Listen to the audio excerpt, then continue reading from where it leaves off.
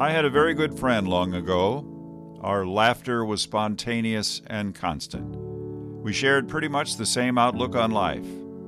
You could rightly say we were bosom buddies. Our bond was built around baseball. We played it. He was far better than me. We coached it. We taught preteen boys how to play the game. That was our summer job for the Park District in our hometown of Rock Island, Illinois. My friend's name was Richie Lauk. In late 1969, there came the lottery. Every draft-age American male would be assigned a number. The lower the number, the higher the likelihood that you'd be drafted for military service. By the luck of the draw, Richie was assigned a low number. Figuring he'd be drafted, he chose to enlist, hoping to remain stateside. That was not to be. The Army trained him to be a medic and sent him to Vietnam. The job of medic in Vietnam was high risk. Richie was with the 1st Cavalry, among the first troops sent into combat in Cambodia. In my Bravo company, I was the only medic to survive out of 4. You start asking questions about, well, how long did medics last in Vietnam? Not too long. Richie came home with a Silver Star, Bronze Star, and 3 Purple Hearts.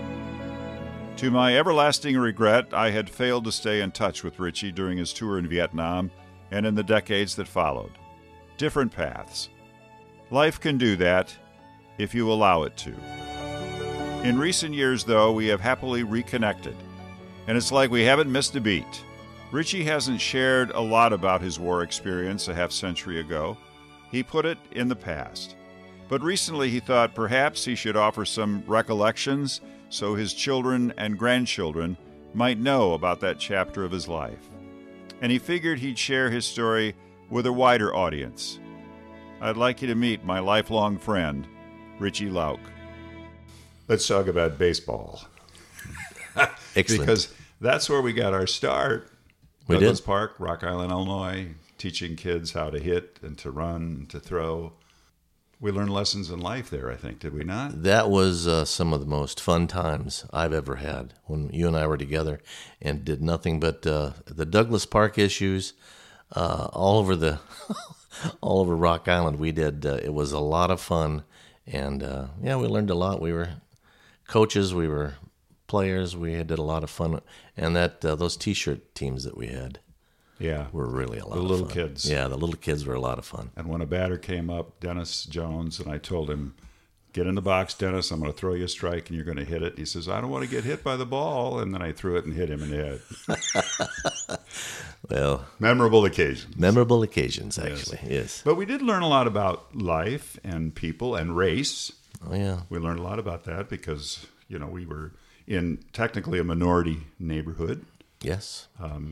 But we learned a lot about fairness, I think, and good sportsmanship.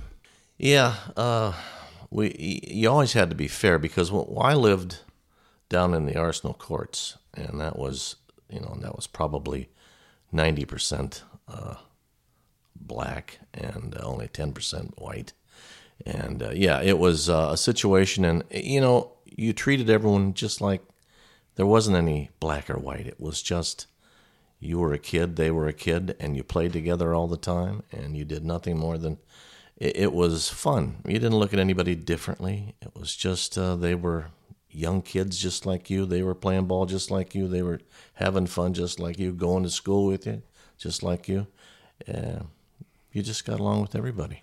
But I make this point because Rock Island, Illinois, when we were playing ball and coaching and that sort of thing, was far removed from Vietnam. We didn't have a vision. We knew that there was a war going on, but we had no real taste or feel for it because we were in our world, and that was 8,600 miles away, the other side of the earth. Yeah. Did you ever have any notion at one point in time that you might be called upon to go? No.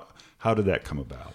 I went to college. I went to Blackhawk. I started out. They had a draft at that point, okay? Right, so right. I was drafted. I was number 42 or something like that. And so it was a situation where I thought to myself, well, okay, I'm probably going to end up being drafted at some time. So I'll volunteer, which I did. And then the rest was just kind of rolled at that point. It wasn't a situation where, I mean, as when I came back, why I ended up finishing up college on the GI Bill, which was great. So we were extremely poor. I wasn't necessarily an A student, so the scholarships weren't around. I mean, I could play baseball, but it just seemed to be something that, well, I didn't want to, but okay, I'll do it because maybe it's the best thing to do at this point. Will it help me in the future? I think it will, and it has. And so it was one of those situations where I felt, okay, let's take a break from what I'm doing, and we'll go do this. And then when we come back, I'll be better for it, and everybody will be better. So tell me about the day you enlisted then. Where did you go, and what did you sign up for? And did you say, I want to be Army? No. What happens is I enlisted, and then I got taken at 5 o'clock in the morning on September 24th of 1969. I remember that date. And into Chicago. I was in a big room with a ton of other guys. And what happened was they were counting off 1, 2, 3, 4, 5, 6, 7, 8. The 8th guy were to go over against a wall. So they did that for the whole entire room. And those guys standing up against the wall figured, hey, we got it pretty good. Something's going to happen here. Well, what happened was the drill didn't look like a drill sergeant at that point, but he came in and said, all right, you guys up against the wall, congratulations. You're now United States Marines. There's an area right down the road here. You're not here anymore. Go on down there. So those guys there, all their faces turned rather white, and off they went. They thought they were getting away with something, but no. They ended up Marines. Uh-huh. And so you remain in the line. You were not one of the 8, the number 8. What happened then? I was number 7. Oh, you came close to becoming a Marine. So I was close. So then we got loaded into some vans, buses, and trekked off to Fort Leonard Wood in Missouri for basic training. Did you squeeze yourself at any point in time and say, what am I doing here? Yeah, I squeezed myself a lot of times because it was one of those situations where as long as you didn't kept your head down and didn't stand out, didn't try to go too far doing anything, which I never did anyway, you just figured, okay, well, we'll survive whatever they can bring to me. So that's kind of the way I looked at it. Low profile. Low profile.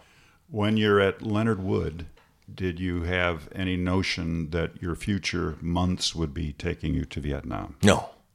Basically, it was just one of those things to get through that. And then after that, then you go into advanced individual training. Right, AIT.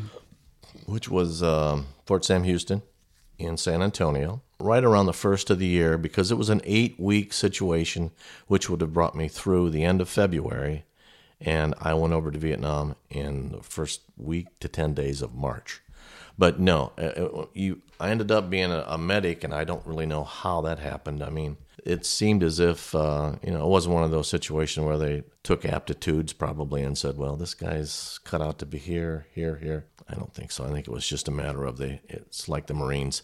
They picked every 7th or 8th guy, But you didn't see the picking process. No. You were just told, you're going to be a medic, Richie. Yeah, that was it. So at the beginning of your arrival at Fort Sam Houston, you're told you're going to be a medic. Yeah. In fact, you get orders before you leave basic. Okay. And it says, okay, you're going to Fort Sam Houston. It was 91 Bravo, I think that's what a medic was. You're going to be a medic. You're going down here for medical training. So in 8 short weeks, I became, as everyone calls you in the service, Doc. I knew where I was going, and I knew what I was going to. I was going to be a medic somewhere, but I didn't know that, Vietnam was in the future.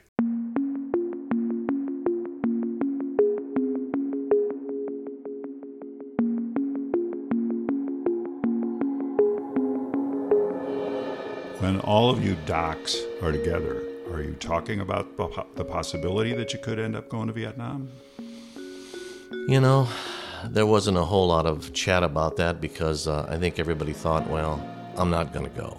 I mean, there's plenty of other places that we're not going to go. And I was really one of the more unfortunate ones because there were only I can't remember exactly, there must have been 40 or 50 of us. There were only 4 or 5 that went to Vietnam. Out of all that? Oh, yeah, really? Yeah. Everybody else, got stationed, within the United States, or if you went to Germany, I think, but, I wasn't one of those. Do you remember the day you were told you're going to Vietnam? Yeah, it was toward the end, maybe the last week of AIT training, and the orders came out, and then we were all comparing orders. And I had 3 pretty good friends, and they were all going elsewhere. One's going to California, and one went to Washington, I think. He said, "Where are you going?" I said, "Well, I'm going to Vietnam." "Oh, God." It's one of those, oh, God. Okay, well, I guess that's, what are you going to do? So. How did you process that? I thought long and hard about it. I came home, and you just think, okay, well, my father was in Iwo Jima. My uncle was in the Air Force. So I figured, well, okay, it's, I don't have any choice at this point, so I'll go do what I have to do, keep my head down, and try to be everything that I can be and the best, and maybe I'll come home okay.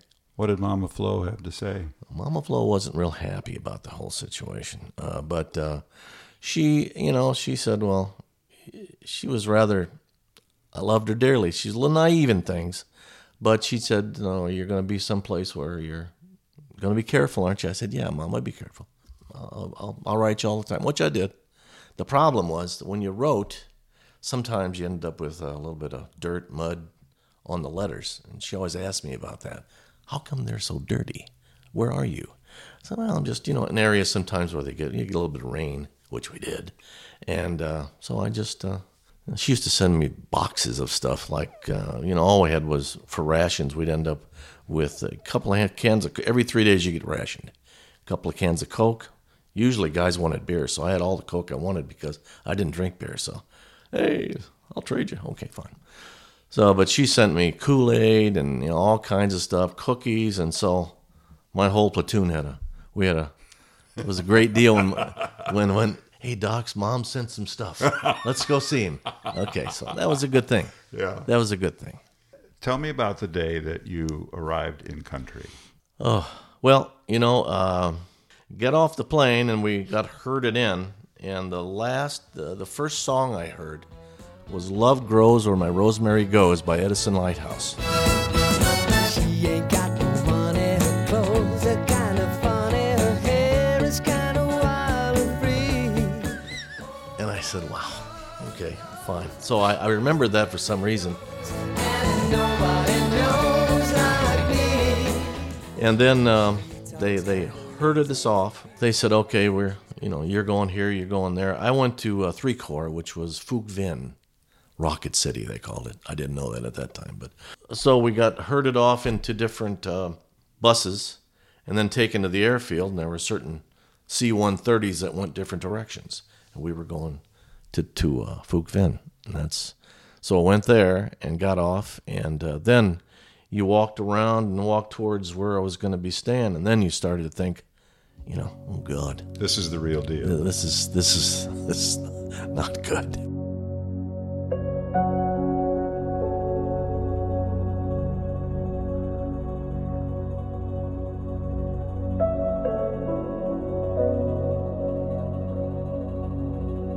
Your 1st Cavalry. Yeah. And the history of 1st Cavalry goes way back, doesn't it? Way back to George Custer. Yeah. Yeah. It was 1st Cav, 7th Regiment. I was in Bravo Company. There's 4 companies, Alpha, Bravo, Charlie, Delta. And there were 4 platoons in each company, and the platoons were maybe 10, 12 guys apiece. And so what you did was, the medic was always the guy in the middle of the road, when you were going any place, because you didn't know where you were going to go. They said, the orders would come down, and they'd say, okay, we're going, and you would get sortied, you would get helicoptered out to wherever you were going to be. And then you were going to do your whatever directionals you were going to take. Your boots on the ground at that point? Yeah. You had no idea where you were going to go. You were just, I was always going to be in the middle. There was no cross on my helmet or anything like that. I had a weapon. So you just one of those things where the problem was that when you did hit contact, normally when you hit contact, whether it was NVA or Viet Cong, they would take a couple of shots at you. They all didn't have weapons. So when they took a couple of shots at you, they knew the Americans would fall to the ground. And when they fell to the ground, they'd take off because they couldn't combat all the weaponry because we all had weapons. Yeah, so it was one of those situations that that's the way it started.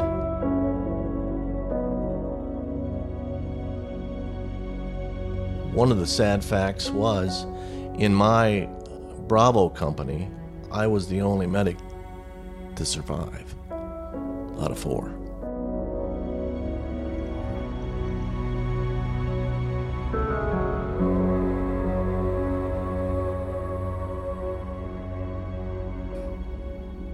So, Over what period of time?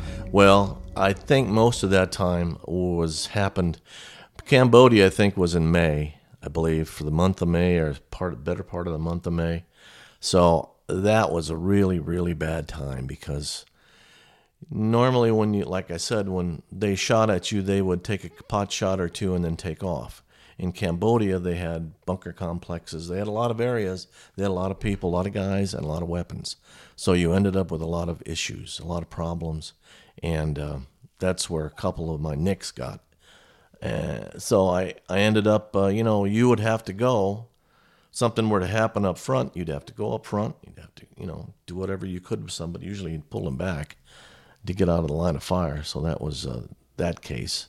Do you remember the first time you were on patrol and took fire? Well, not exactly the first time, but the first time in Cambodia was really the time where you knew what the situation was because we walked into a bunker complex, which meant they were kind of circled around us, and we were walking through. The lieutenant up front, usually you had a point man, you had a lieutenant, and then there was maybe a gunner. The 60 machine gun would be behind that. Then a couple more guys, then the medic, and then you'd have the far gunner would be on the back, and then you'd have regular riflemen in between. But that was the day that we lost a lieutenant, we lost a point man. That was one of those situations where you're going up to see what you can do. You can't help. A lot of fire still around, so you grabbed him and pulled him back. The lieutenant was a skinny guy, so he wasn't a problem, but the point guy he had a little beef on him, so it was kind of a tough deal to get him out of there because you wanted to get out of there as quick as possible because, there was still stuff going around you. How often are you hearing Doc, Doc? All the time. And what do? I mean, you're being pulled in different directions. Yeah, you just go, you try to do it, you go to whomever is hurt the worst, basically. I mean, if somebody, if somebody's got nicked or whatever the case may be, you say, what's your problem? Well, I got, you're all right. I got somebody up here that I got to go to. And that didn't happen that often. But it did happen in Cambodia more than once because Cambodia was a really bad situation for the U.S. at least when I could tell, because we pretty much took a whacking over there. They had a lot of people. They had and they showed us that we shouldn't have been there. And so we coming in, we took fire. Going out, we took fire. So it was. You're airborne at that point. Mm-hmm. In fact, I was the third from the tail end in chopper. Now I had a 60-pound aid bag on my back. Okay, so I had to hump that every day. So when we're leaving, our chopper starts to go up, and it takes a round in the rotor, and about 30 or 40 feet, maybe 50, we came right back down. Now the problem was, we were leaving Cambodia and we were taking fire. There was 6 or 8 of us on that chopper, so we had to divvy up in the last couple of choppers, and those choppers are really heavy. There wasn't any place for me on one, so I had to sit on the skids, and they had my bag, so I said, hold on, please. If you don't, I'm going to be taking a nosedive here, and I don't have a chute. So that was, and it seemed like we went probably 100 miles, but it probably was a mile or two. But that was probably the hairiest situation that I was in. You're on the skid of the chopper, a Huey, right? Yep. You're taking fire. Yep. And that's when you got hit? No, I never got hit there. I got hit when I was on the ground. I got some shrapnel in the back. And then that just burned. That was not a problem. I saw that when I got back. But no, I didn't I got hit, and I did not get hit then. It was luckily, it was flipping around, but I didn't get hit with anything at that point. But you're a Purple Heart times 3. Yes. Tell me about those. Well, the one, it was a nighttime situation, and we took some mortar rounds. And, if everybody takes turns in a watch. Okay, so you're out there for a couple hours, then you go back to bed. Because what happens, you basically go to bed when it's dark, starts getting dark, and you wake up when it starts getting light. So there's a lot of nighttime. And we got mortared a number of times. And the one time was a mortar round that came in, and I was sitting up where the two of us were in the front where we had put placed camp. And so I felt a little burn as I got whacked. It felt like just somebody took a bat to my leg real softly, not hard, but real softly. I said, "What's that?" So I didn't even look at it until the next morning. And I saw it was a little piece that had stuck on the outside. So I just pulled it off, and it was shrapnel. Yeah, I got another piece of shrapnel in the back when they got mortared again. When we were getting we were being logged. We got logged every 3 or 4 days. We got what is it? What logged? What's that mean? New clothing. Mm-hmm. We got food, which would be the long range reconnaissance type. You had to fire them up with water and a little C4 in the bottom, and pop. And guys that smoked, which I didn't. I'd exchange. They'd give me cigarettes, and I'd exchange cigarettes for pop.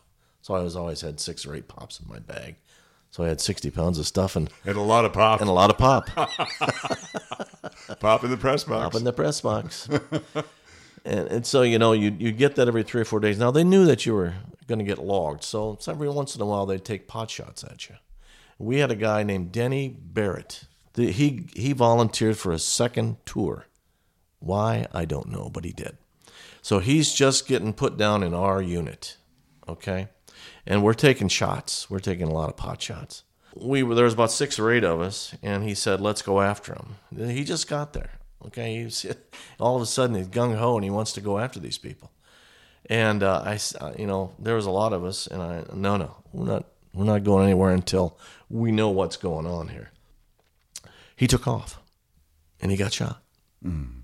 And he was about 6, 8, 10 feet away from us. He was leaning up against a tree. So I had to go out there to him. And, he got shot, and got shot in the neck. And so I tried to do what I could do, but I was pinned down. I couldn't go anywhere. So I had to wait until it kind of they took off, and he was gone. So he came out in the morning, went back in the evening.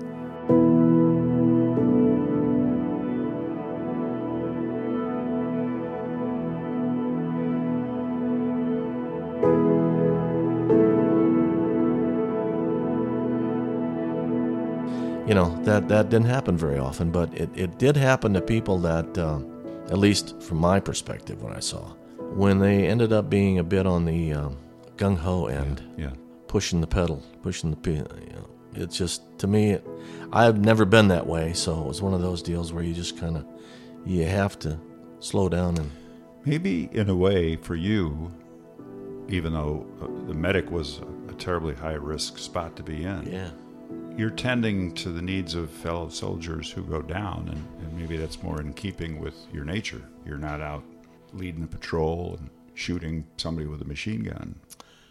Probably so, yeah. I mean, it was, you just had to, you had people that were, you were responsible for, you felt, and you got to know all these guys. You were friends with all of them. And you just kind of had to make sure that if something happened, you could help. The best you can do a lot of times is if somebody got hurt, somebody got hit, you'd do what you could do, pressure dressings, whatever the case may be. You'd always have a medevac. They'd be in there pulling these guys out. And that's what you hope you could stop things, curtail things. Whatever was happening, you could try and ease it a little bit so that once the medevac got in there and they could get him back to the rear. So many of these horrible images are happening right in front of you. You're seeing them, and you're holding people and trying to keep life going for some of them. Yeah. Did you just react instinctively? You just do what you're trained to do, or are you are you having trouble with that? Is that an image that's bothersome either at the time or then later on when you go back to catch a few winks of sleep? Do you think about that stuff? Yeah. You think about it all the time, but I guess the thing is when you say instinctive, yeah, it probably is. I mean, you know these guys. You sleep with them. You're up daily with them. You know them all by name. You know their families. You know what's going on, and you want to help. And so when something happens to one of your friends and it's your job, then everything kicks in. You go where you need to go. Is it reckless? Well, no, not really, because it's your job, so to speak, and you need to go help. And I guess that's and like you said, I mean, being a medic is a short tenured position, I guess. Yeah, what you were telling me, it's the estimated time of survival for a medic in Vietnam was what? It was somewhere between 7 and 14 days. And when in contact, it said that was 6 seconds. Now, I don't know. That's just the information I was reading. Now, you can probably read whatever, but I do know that medics came and went. Not all perished, but there were some that were injured and had to go back. Did you think about that in the field? I really didn't. I mean, it was one of those things that you just people can say that they're brave and they don't think about this and don't think about that and don't think. I did. I thought about it all. Was I scared? Absolutely, 100%, 24/7. You just had to be that way because I figured if I would at least be cognizant of everything I was doing, no chances, be cautious, and but you had to help your people, and that's you put yourself at risk sometimes doing that, but you had to make sure that you didn't. I do that today. I am probably overly cautious in doing things, but a lot of that's my military backing too, such as trying to be on places on time, trying to, keep things neat. I mean, that's, you kind of learn some things in the military that kind of sticks with you as you get older. You had 2 shrapnel wounds in Cambodia. You go back into Vietnam. What was the 3rd wound you had? The 3rd wound was right around, it was the first part of September of that year. We'd set up camp. Usually when it got dark, you'd set up camp, and set your perimeter around. So we had set up camp, and it was just kind of twilight. And what they would do, a lot of times, is lob mortar rounds in on us. They were popping off all over the place, and guys were getting hit with little hot pieces of the shrapnel. And I really didn't even know I had it until I was going around, and there was 2 guys. One guy got hit in the leg, and I fixed him up. And there was another guy that got hit in the arm. It was mainly just nothing serious, just the shrapnel that was flying around. And all of a sudden I felt, God, my leg's burning up here on the left side. So when I went down there, and there it was. It was a piece of shrapnel that was stuck on my leg, basically. And so I just kind of pulled it off, and with some skin, I wrapped that one up too. And that was, it didn't hurt. It didn't, it stung for a while, but I just put some lotion on it. You realize how lucky you were? Oh, yeah. I was lucky to come back. It was one of those things. As I said before, my whole battalion, which was Bravo Company, 1st Cavalry of the 7th, we had 4 platoons, and I was when we went into Cambodia, we were only in there for 30 days. When we got back, we were in the rear for a while, for a few days, until we got sent out again. At that point, I did find out that the rest of my medic crew, which are been 1 in each platoon, well, they were all gone. So I was the only one that was left, and then you start to look back and you start asking questions about, well, how long did medics last in Vietnam? And not too long. And so you think about it, and I don't think about it a ton, but it's one of those things I was really, really, really lucky.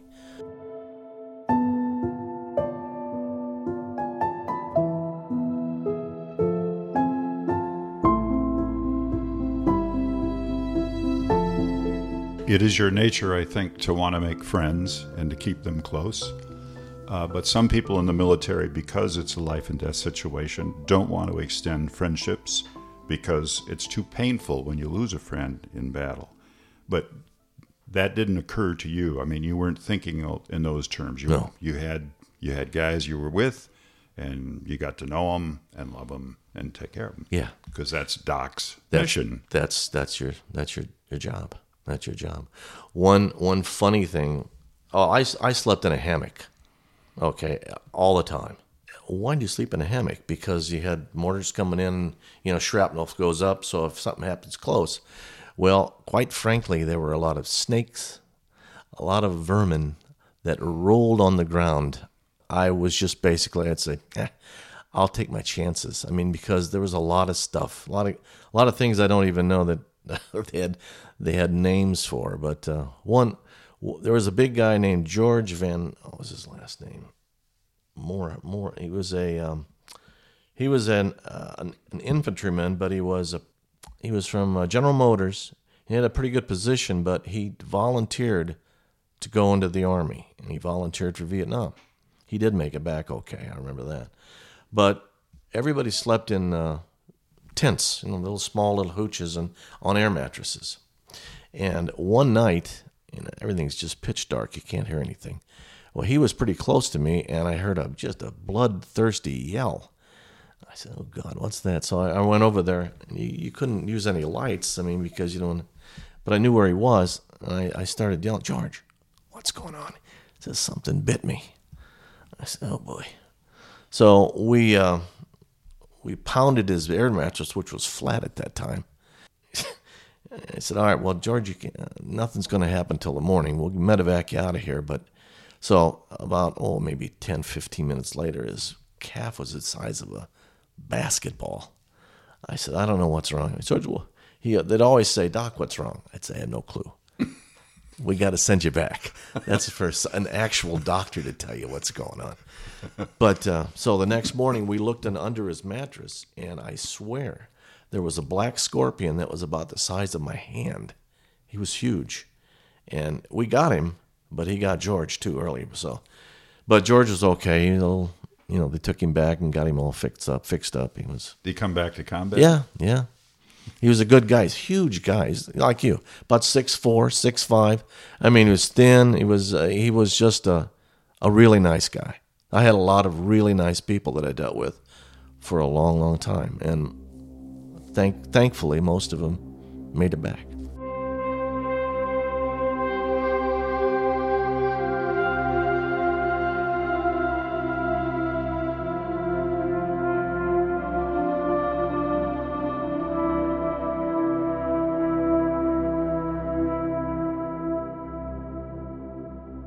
Let me come back to Cambodia when you're going in. The first Cav's going in. And this is, I think, we're talking about April or May of 1970. Uh-huh.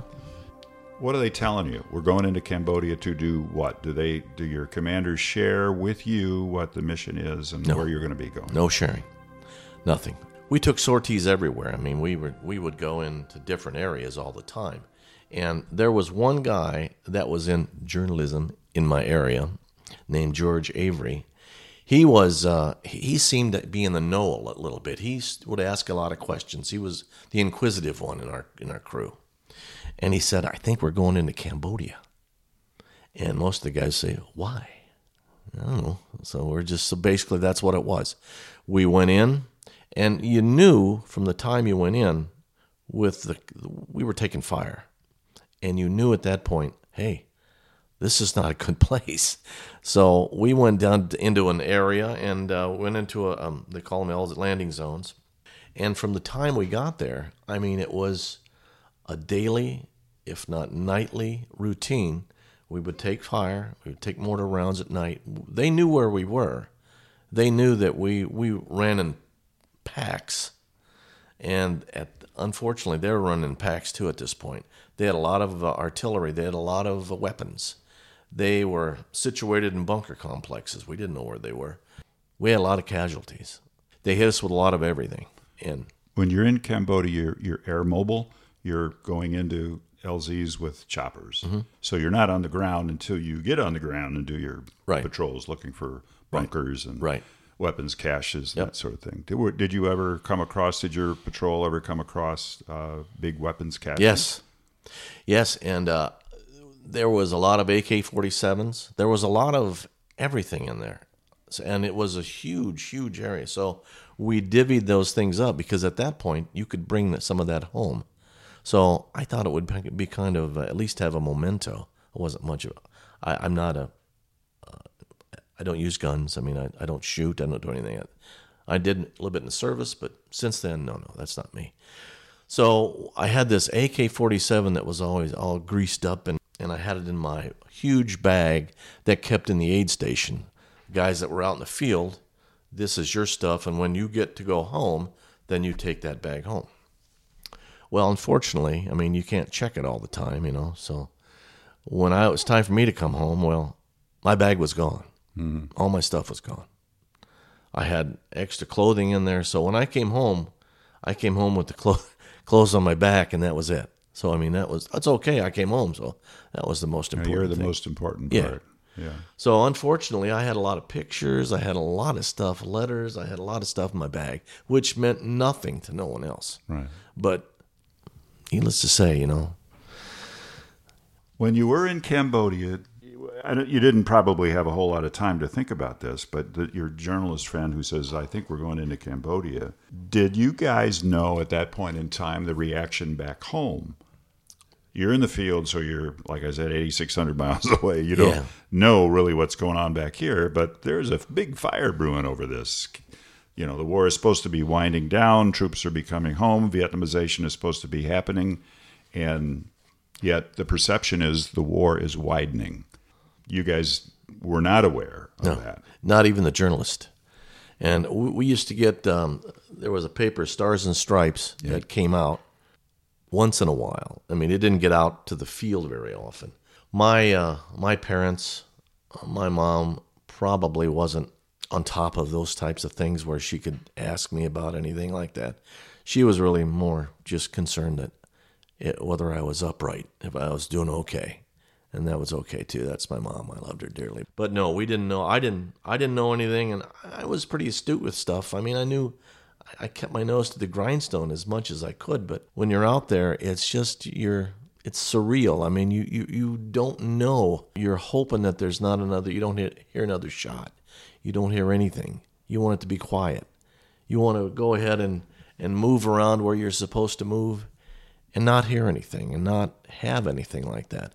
Most of the time in Vietnam, it was probably like that, okay? We had some contact, but nothing like Cambodia. Cambodian was a bad place. In one of our travels, we came upon an area where one of our companies had been through.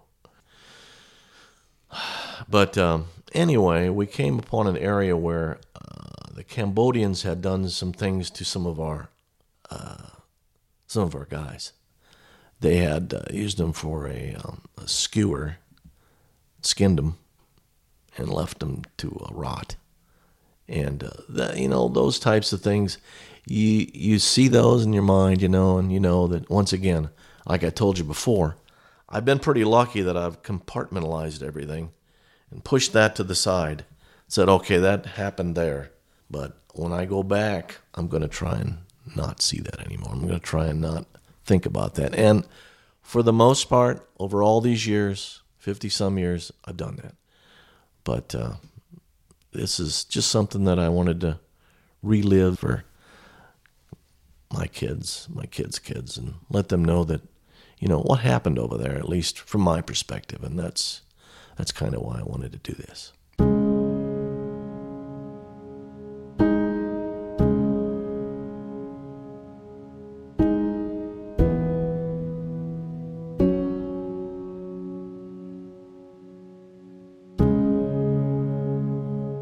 But somewhere in a compartment back here is that image that's horrible. Yeah. And it's there. Yeah. Fortunately, you've been able to keep it there. Yeah.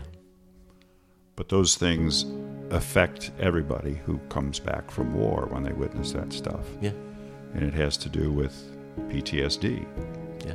And you have PTSD. Yes. It doesn't keep you awake at night, I'm presuming. No. So how, Let me ask you, first of all, how long were you in Cambodia? And we were there probably, I think, maybe a month or maybe a little bit longer. It wasn't very long because it was one of those situations where you ran into something every day. They had a lot of firepower there, and we weren't supposed to be there.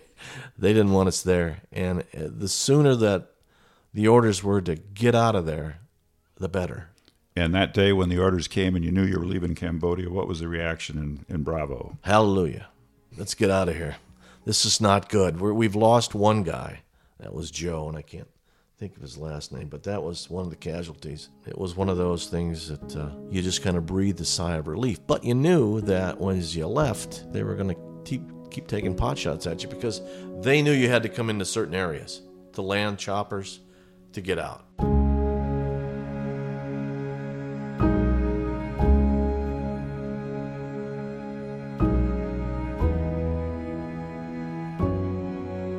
I had to dish out malaria pills. One large pill on Sunday, and then there was a small pill every day for the next 6 days. Well, everybody didn't take those things. I took them religiously, and I got malaria, naturally. So I went back to the rear for a couple of days, and they fed me full of antibiotics. And when I went back out, my group was just about ready to come back in. There was another group that was going out, and they said, well, okay, why don't you go with them? It'll only be 3 or 4 days. Then they'll be back and you join your crew. Because they didn't have a medic. I didn't know why. Well, I found out later, of course, that he wasn't around anymore. So I went out with those guys. There was only 5 or 6 of us, as I remember. It was close to the Ho Chi Minh Trail. I do know that, where they dumped us out. And I tried to ask, there was a lieutenant, and so there weren't many of us. And we were in we didn't do a lot of traveling. I asked the lieutenant, I said, hey, what's going on here? What are we just sitting here for? Well, there's a lot of traffic on Ho Chi Minh.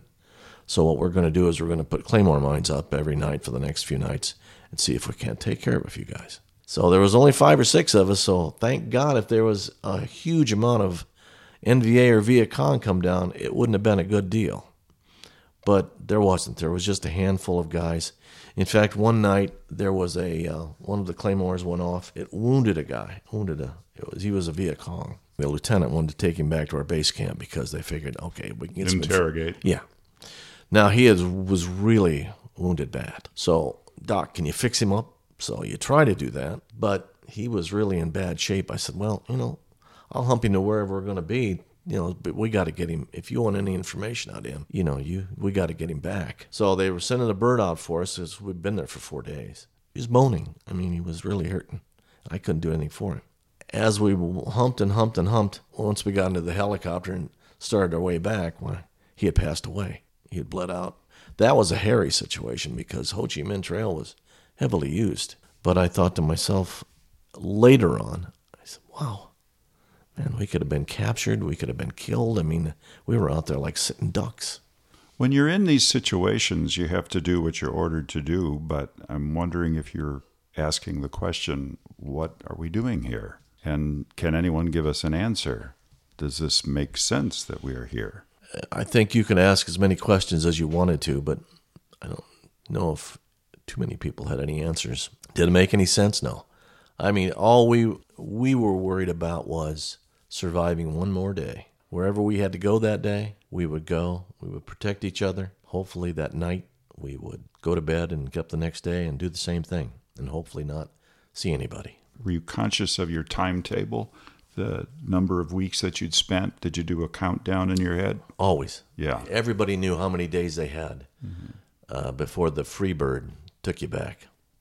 Yeah, you knew exactly how many days it was. So when you get close to the end of the tour, you're especially cautious because you don't want to have yourself be put in harm's way at the tail end of your mission. Exactly. So when you get down to like the final few weeks, what were you doing? Did they let you come out of the field? Yeah, the last 2 weeks, I spent almost all my time out in the field, except for I think I came back right about the 1st of March of 71, and I think right around Valentine's Day or a little bit later. So I had 2 weeks back in the hospital, and wasn't even an aid station, really what it was, back in the rear in Phuc Vinh.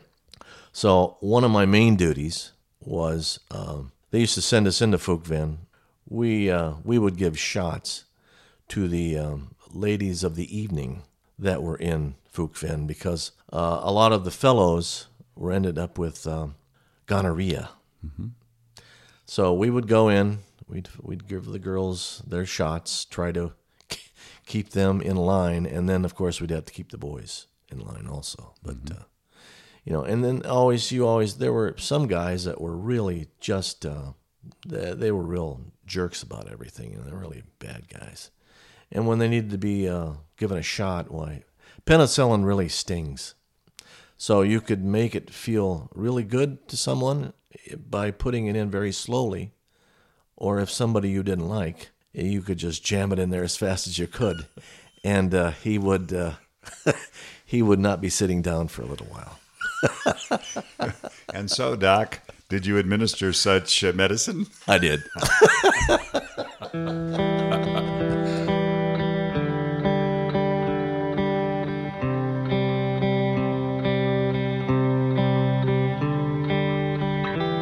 So when time comes to come home, do you remember the thoughts that you had when you reached the end and your time was set and you're going to get on the Freebird? Once again, it was kind of surreal. Okay, I'm going to get on this big bird here and I'm going back to the Quad Cities. I'm going back home. And I thought to myself, almost a whole year has gone by. As you went through it day by day, you said, oh man, how long is this going to be?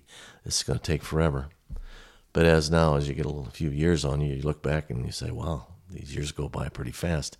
And that year went by pretty fast. So when I sat down in the plane, it was just kind of a relief. You kind of could exhale. You could feel like, wow, I'm going to go back where nobody's, going to be doing anything, taking any pot shots at me or anything like that. I don't have any of the issues. And so it was just a huge feeling of relief. When you landed in the Quad Cities, put your feet on the ground, terra firma, Moline, Illinois. Yeah, it was...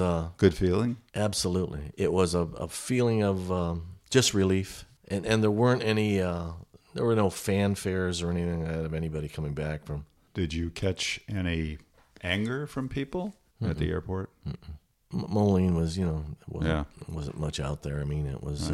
What was the greeting at home like? Well, my mom was. She looked like she'd went age 10 years. That was the sad part of it. In fact, one time where I got wounded, there were two guys, military men in uniform, that came out to my mom and dad's house just to let her know that I was wounded and you're okay. But I'm okay. Thanks for doing that, fellas. But, first thing they think is... Oh, you're dead. I'm gone. I thought to myself later on, why would they do that? I mean, I was only wounded. And then I looked and I saw the paper and it said, do you authorize or do you want representation to go out and tell your parents? And you had signed that? I did.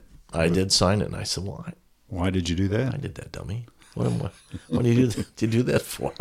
But, when you're 20 years old, you probably don't think that, I'm not going to die. No, and plus, I sign a lot of papers as you're going in, so it might have been one that was just stuck in there that I didn't even read, and I just signed it.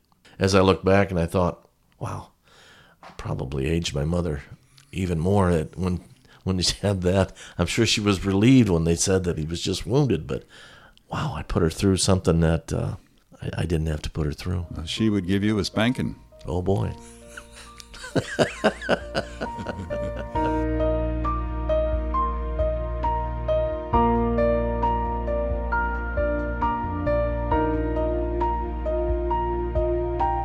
You haven't really shared a lot of these thoughts with anybody. No. And is that part of your compartmentalization?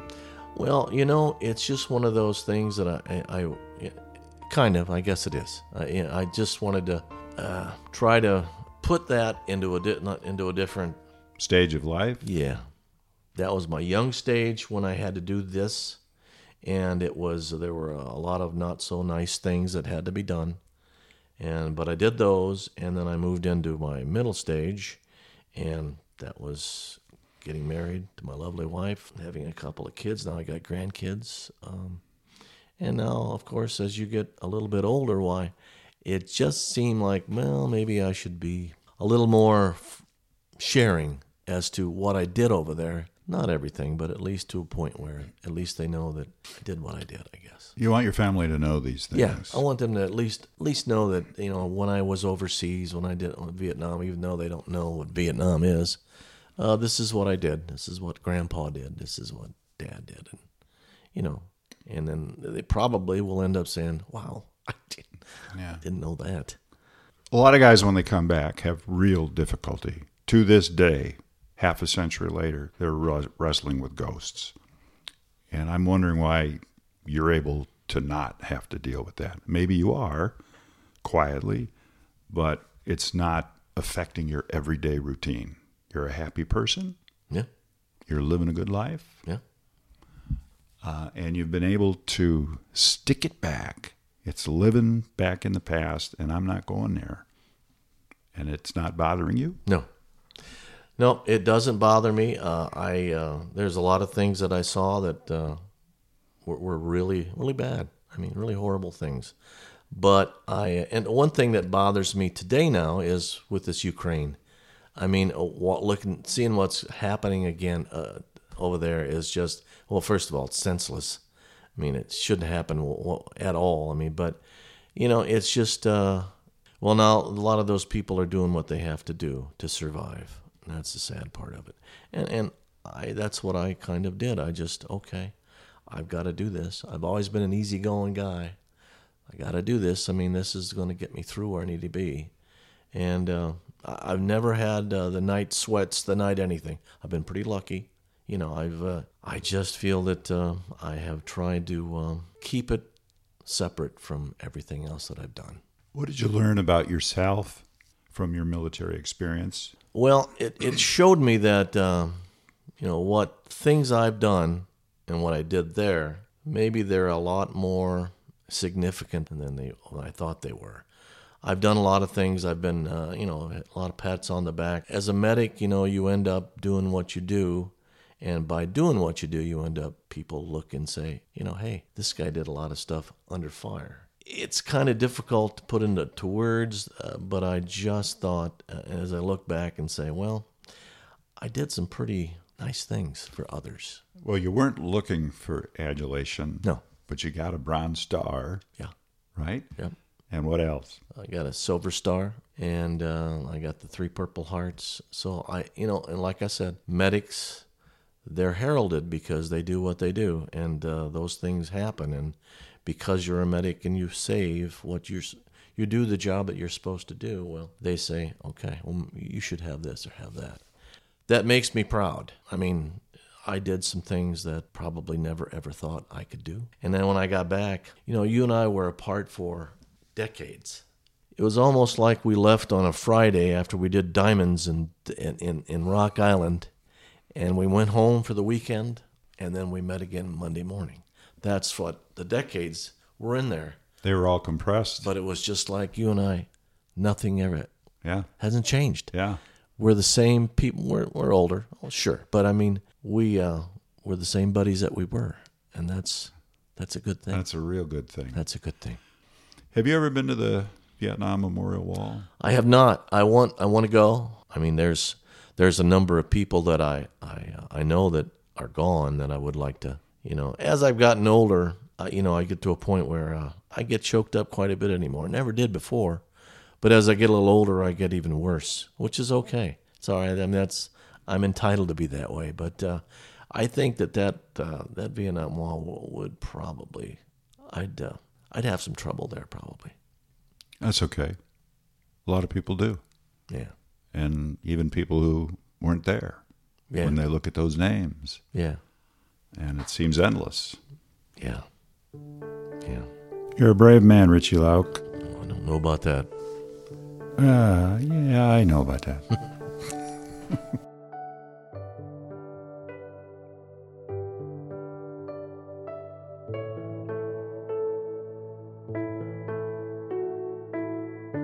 Richie came home from the war and returned to the Diamond. His military experience, he likes to say, cost him only 1 season of baseball. Perhaps his love of the game and his eager return to it helped insulate him somewhat from the horrors of battlefield recollections. But like many other vets, mindful of life's clock, Richie's chosen to tell the story of that chapter in his life so that those who love him might know what he endured a half-century ago. His baseball buddy and lifelong friend is honored to share his story.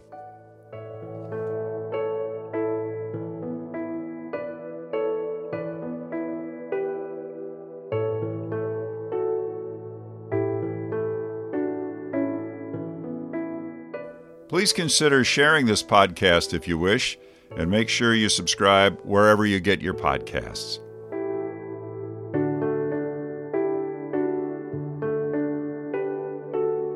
The impact Honor Flight Chicago has on the lives of our veterans and their families is made possible by the generosity of our donors. To support our mission, to find our veteran application, to volunteer, or simply for more information, please visit us at honorflightchicago.org.